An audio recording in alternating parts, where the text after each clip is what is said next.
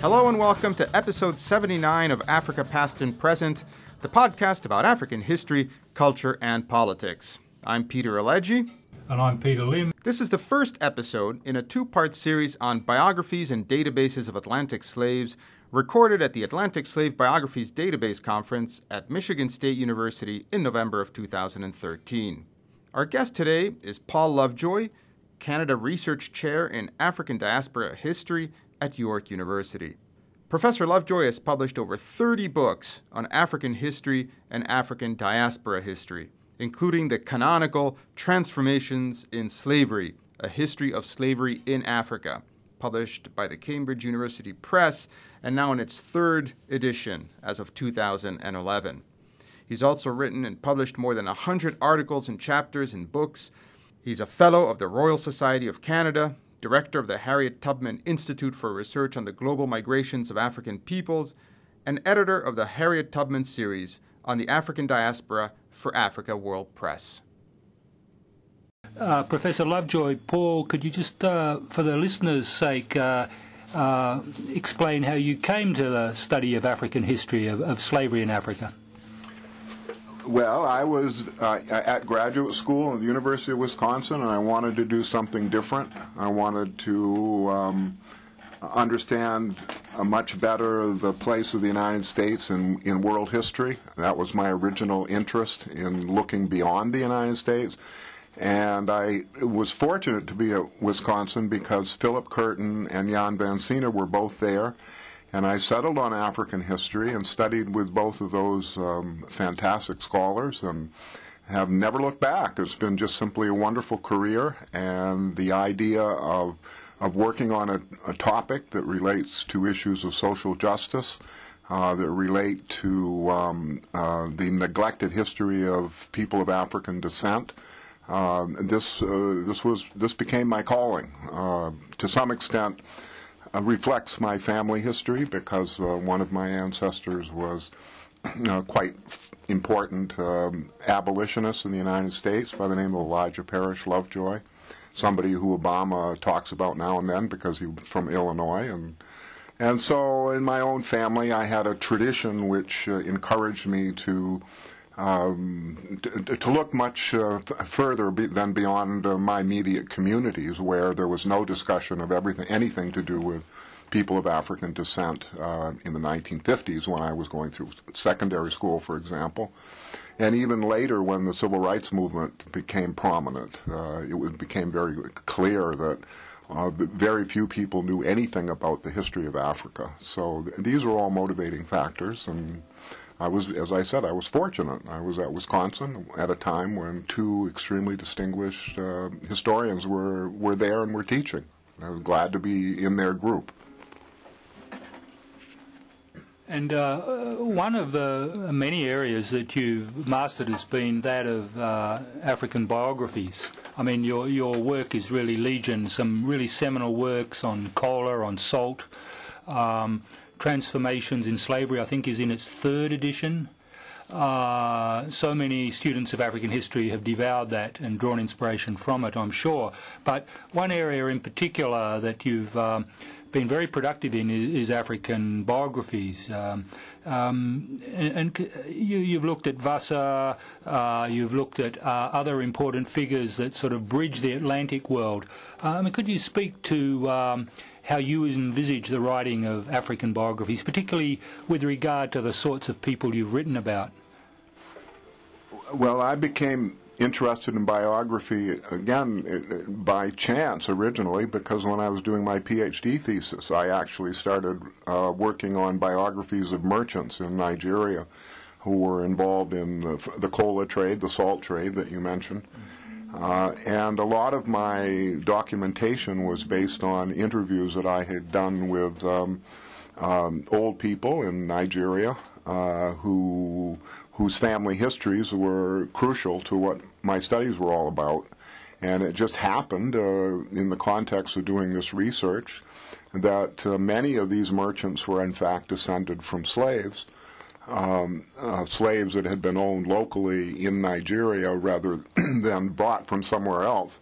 And so without even intending to do so, I was in effect doing biographies of people of slave descent way back in 1969. And I went from there to not work particularly on biography, but I came back to it really in the 1980s and thereafter, and started working on people like Muhammad Gardo Bakwakwa, who wrote his autobiography in Canada, but had come from West Africa and been taken as a slave to Brazil, and then ended up in New York City, and a very interesting, complicated life. And I then went on and did a series of other biographical studies, including a man from what's now Guinea named Mohamed Kaba Saganuku, who went to Jamaica in 1777, where he lived until his death in 1845. And so I did a lot of work on him and his career. He was a Muslim, and he wrote 2 Arabic texts in Jamaica around 1820. And then I've gone on from there to do a lot more biographies, because the biographies in West Africa there are hundreds and hundreds of them, many of them book-length, like Bakwakwa, like Equiano, who I prefer to call Gustavus Vasa, because that's what he called himself, although scholarship knows him as, and students today know him as Walada Equiano, which was his African birth name, but not the name that he actually chose to call himself, or that he was known by in his own time. And now, as the paper that I'm presenting here at this conference with Sean Kelly, who I'm collaborating with, we're constructing another type of biography database than the one that exists here at MSU. The one that we're doing is focusing only on people who were born in Africa. And so that means that we look at a lot of people who don't necessarily end up in the Americas or across the Atlantic. And although the popular conception is that most biographies and autobiographies of people of slave descent were written in North America, we can actually show that this is simply not true. There were many, many written in North America, but there were also many that were written in Africa, and they were written in Brazil, and they were written all over the place. And beyond that, we're even able to find out enough information about individuals from court records, from emancipation papers, from a whole series of documentation, enough information so we can actually construct biographical accounts of individuals. And for us, and for me in particular, it's important that we do this because slavery is often seen as something that results in people's social death. It's something where people in their past is denied and ignored, where individuals are renamed so that they lose all connection with their past. And there's that aspect of slavery that we fully know and fully understand. But what's not understood is that despite this attempt to silence people and to silence information about the past, we do know a lot about individuals in slavery and how they got out of slavery and what they suffered during slavery. And so it seems to me that we want to make those stories more accessible, which is completely in keeping with the intentions of Walter Hawthorne and Gwendolyn Hall and Paula Chance and the whole group here at MSU, who were trying to construct a database and to integrate different databases. Well, I guess ours is going to be one of the databases that's going to have to be integrated because we're asking slightly different questions. And on that very issue, I've been fascinated in this opening session of the conference, this dynamic between the quantitative approach to the study of transatlantic slavery and the slave trade in particular, and the qualitative one. There are lots of technological hurdles that we heard the presenters describe today in sort of, for example, the case of ethnonyms that are recorded in the sources. Very, very interesting linguistic challenges there, and the historian's expertise and imagination is absolutely crucial in decoding those. But looking at David Eltis's and David Richardson's work, they make a very strong case for the importance of the quantitative method, and I think everyone who studied this topic absolutely admires that kind of research. How do you see the relationship between biographies and these more quantitative databases developing now and in the near future, and what do you think the contribution to the larger studies is going to be? Well, that's the issue of quantitative versus qualitative is an issue that is not just peculiar to historians, but it's across all areas of history, actually. The attempts to try to figure out using large data sets and percentages of this and that and the other thing, which are extremely important for us to do, of course. But at the same time, there's no substitute for understanding the details of an individual's life who was subjected to the phenomenon that we're interested in, which is slavery. So that I think both approaches are absolutely indispensable.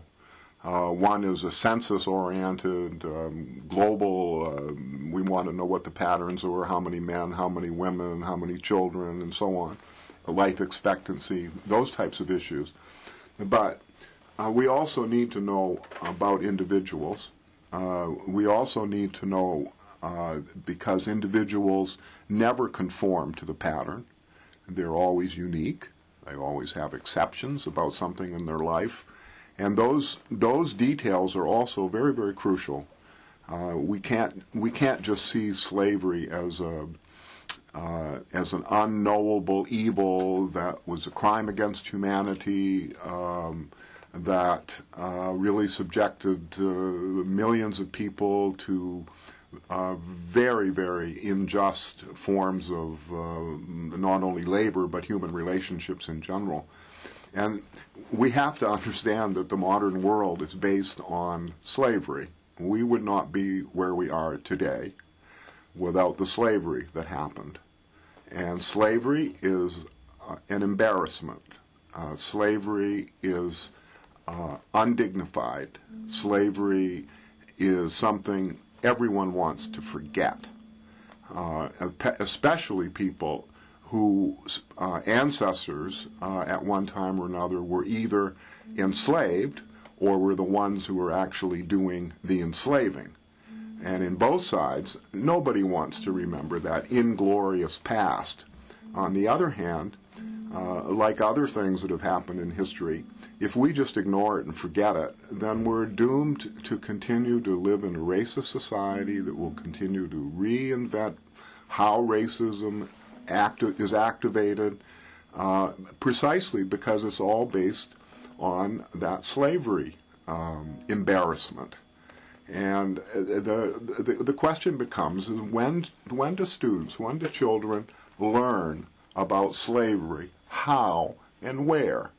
And who are they when they learn? Because if it's one black kid in a classroom with 35 white kids, and then one day out of nowhere the subject of slavery has come out, you'll find out that one black kid isn't going to say anything.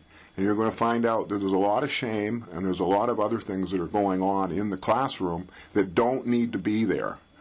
But because of the silence around the issue of slavery, then we don't want to confront the issues of it. And the issues related to it is racism. That lingers through the world, and it's an astonishment that we still have strong racism everywhere. Why is it astonishing? Because we know that most or a very large percentage of all popular modern culture is African-derived. And so we don't have any problem with that. Jazz, blues, rap, theater, painting, on and on and on and on. We don't have any problem with saying, look at all the African influence here. Okay, we have all that African influence here, so why do we still have racism? You know, on the one hand, we say, look, we get all this from Africa. On the other hand, because of the slavery issue, we don't want to talk about it. And so somehow we have to deal with that contradiction. How much we owe to the African past on the one hand, and how much we want to stigmatize that past on the other. And we got to get beyond that in every country. And there's not one country in the Americas, from Canada to Argentina, in which slavery was not really, really significant. was not important to the development of the country, was not crucial to the development of society, and nobody escapes from this. Nobody. And that's the part that we have to convince everybody, is that we all need to know this. We need to know what happened in the past so we can go on and have a much better future. Students that I've worked with have found your various websites particularly useful. There's the Harriet Tubman Centre, SHAD. Could you elaborate a little bit about the origins and the development and perhaps the future of these wonderful sites, their content, how or the inspiration of how they came about and where they might be going? Well, dissemination of information via the web, of course, is crucial, and we've known this for a long time. And the websites that you refer to are related to our efforts to disseminate knowledge, disseminate information. The Harriet Tubman website is related to the research center at York University that I helped found as the founding director. And we're interested in research on all aspects of the global migrations of African peoples, however that occurred and whenever it occurred. So that website is a general website, and within it are a whole bunch of web pages that have different projects and outcomes of projects on the Underground Railroad, for example, on the war of the role of Africans or people of African descent in the War of 1812, for example, which, being Canadian, the War of 1812 for us was a defining moment in the history of Canada. If the United States had, in fact, won that war, Canada would be part of the United States, and they didn't. But what's not known is that someone by the name of Richard Pierpoint, who was a Muslim from Fouta Bandou in what's now Senegal, formed an all-black battalion for the British, and that was instrumental in the Battle of Queenston Heights, which was the crucial battle of the war, which the Americans lost, and the Canadians won. I'm not saying that Richard Pierpoint, a Muslim, and his group are responsible for the victory. I'm just saying they were on the winning side, and maybe they wouldn't have won if they hadn't have been there. So we need to know these details. Richard Pierpoint actually had escaped from slavery in the United States and fled to the British lines, because when he fled to the British side, he gained his freedom. And so that's what he did. He became a Canadian, and the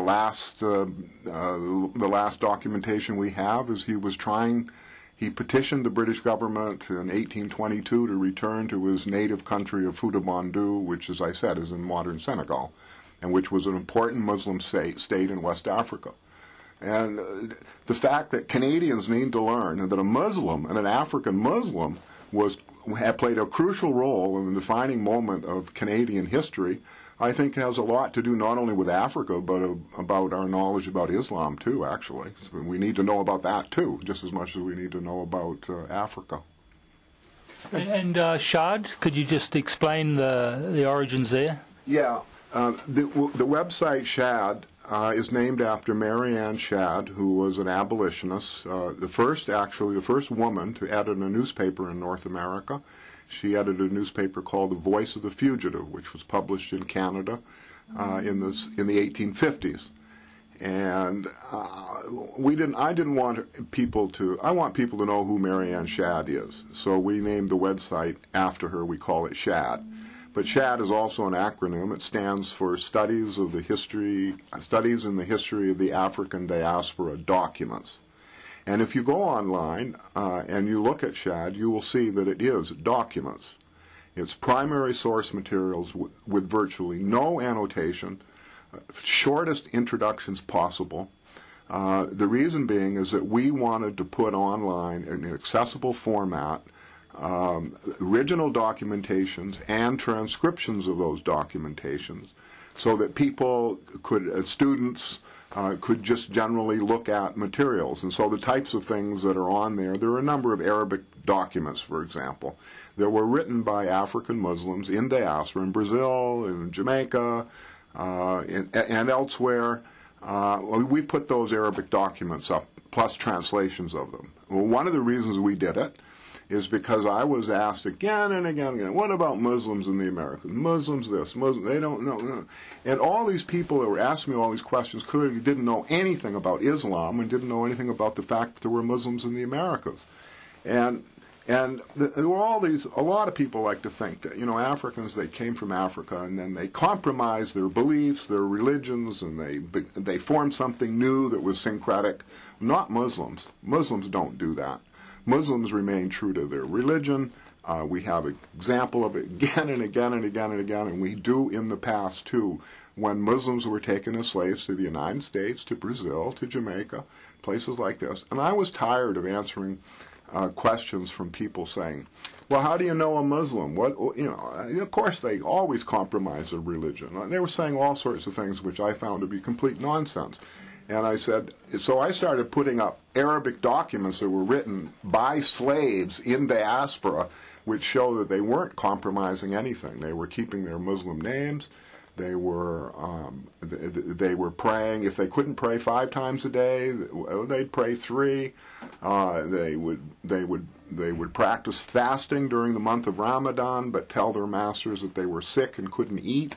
They would not eat pork, and they wouldn't drink, even if the only food that was being given was pork. They wouldn't eat it. And we have so many cases of this, so we know that these people were Muslims, and they were practicing a religion. And in fact, people don't know anything about Islam, don't know one really very simple test. You can always tell who a Muslim is. It's very easy. You just ask the person to pray. If the person can't pray, then they're not a Muslim. And they have to pray in Arabic. They cannot pray in any other language. So, if you ask somebody you're a Muslim, then you pray. If you can pray in Arabic, then you're a Muslim. That's good enough. That's good enough. If you can't pray in Arabic, then you're not. That's it. A simple test. But most people don't realize that the identification is that simple. But being a Muslim and living a Muslim is a very controlled, disciplined life. You pray 5 times a day. You only believe in one God. You practice almsgiving. You give to the poor. You go on pilgrimage to Mecca if you can afford it. But you have some very basic tenets. It's very easy to anybody who knows those things and can pray in Arabic, they're a Muslim, no question. So that was one of the things we put on this SHAD website. We also put tons of documents on the area of Upper Guinea Coast from Senegal down to Sierra Leone, transcriptions of primary source materials that were in French or English. So it's really possible for undergraduates and for graduate students, and indeed anybody, to use the SHAD website as a source for documents that will not necessarily, or in fact in most cases will not be available at whatever university or college the students are at.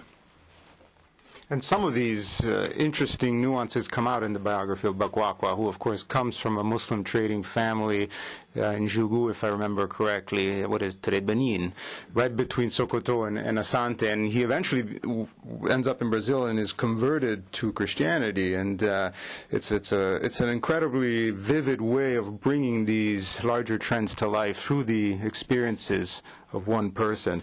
Perhaps to start bringing it to a close, the conference here at Michigan State is international. There are scholars from the Gambia, Nigeria, Cuba, Brazil, as well as North America and probably Europe.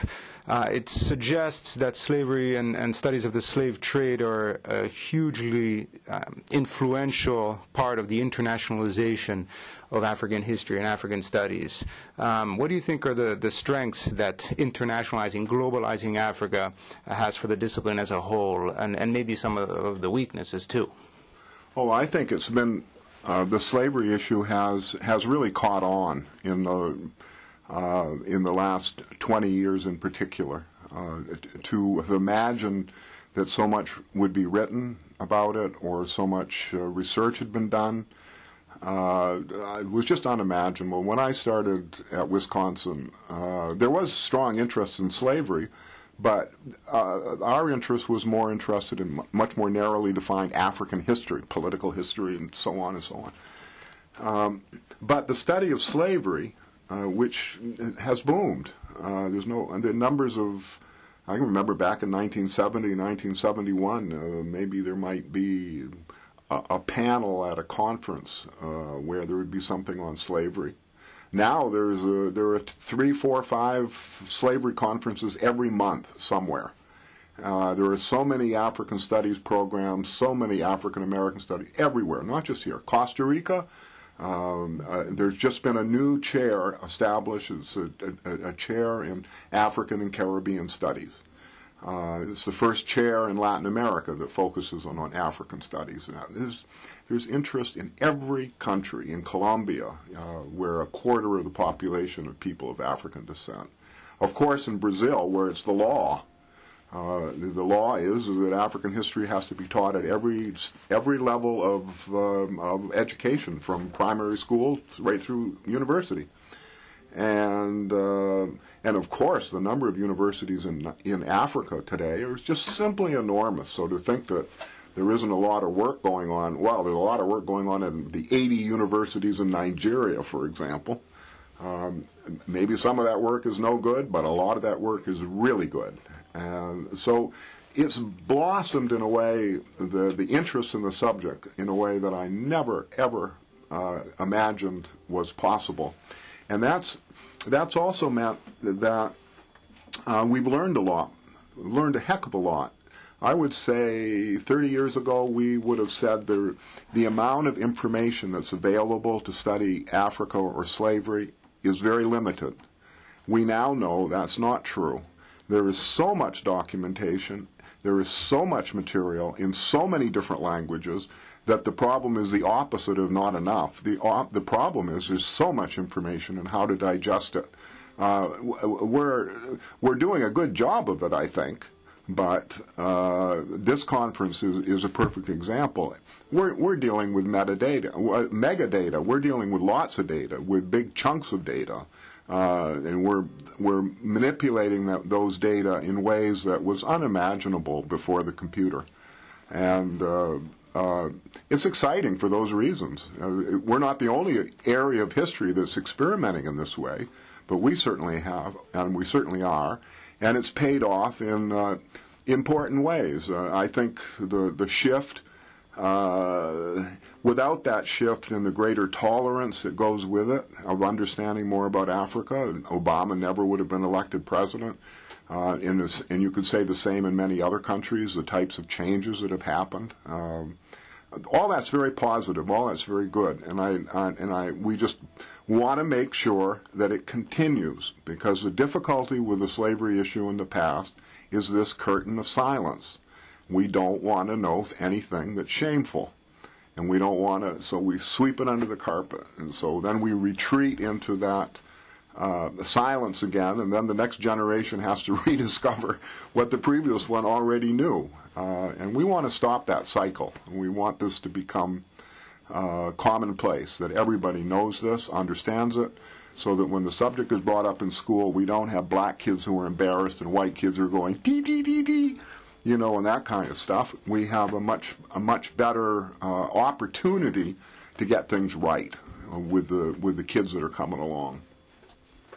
Paul Lovejoy, thanks so much for talking to Africa, Past and Present.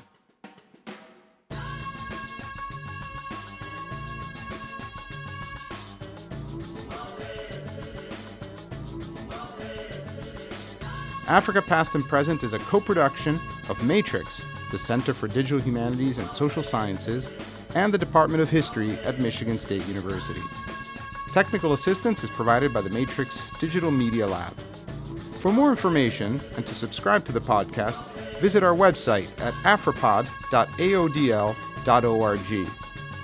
The podcast is also available on iTunes. You can also send us email at africa.podcast@matrix.msu.edu. Thanks for listening.